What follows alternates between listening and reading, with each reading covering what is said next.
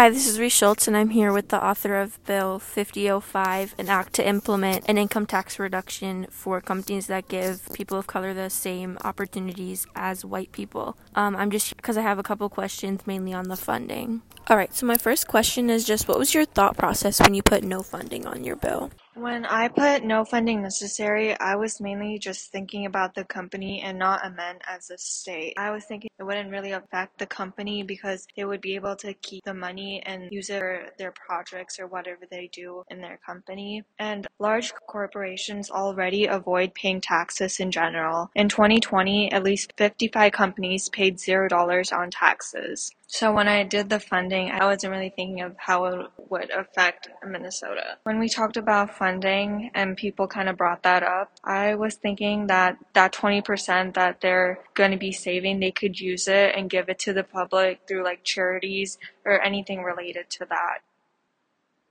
And then my other question is, since you did put no funding necessary, how do you think that this would fit into the state budget just because you would be lowering a tax that would feed into the money given to the state? I really don't think it would affect because, like I said, there are already many companies that like avoid paying taxes. But I mean, there would be at least like maybe a 5% like damage because of those.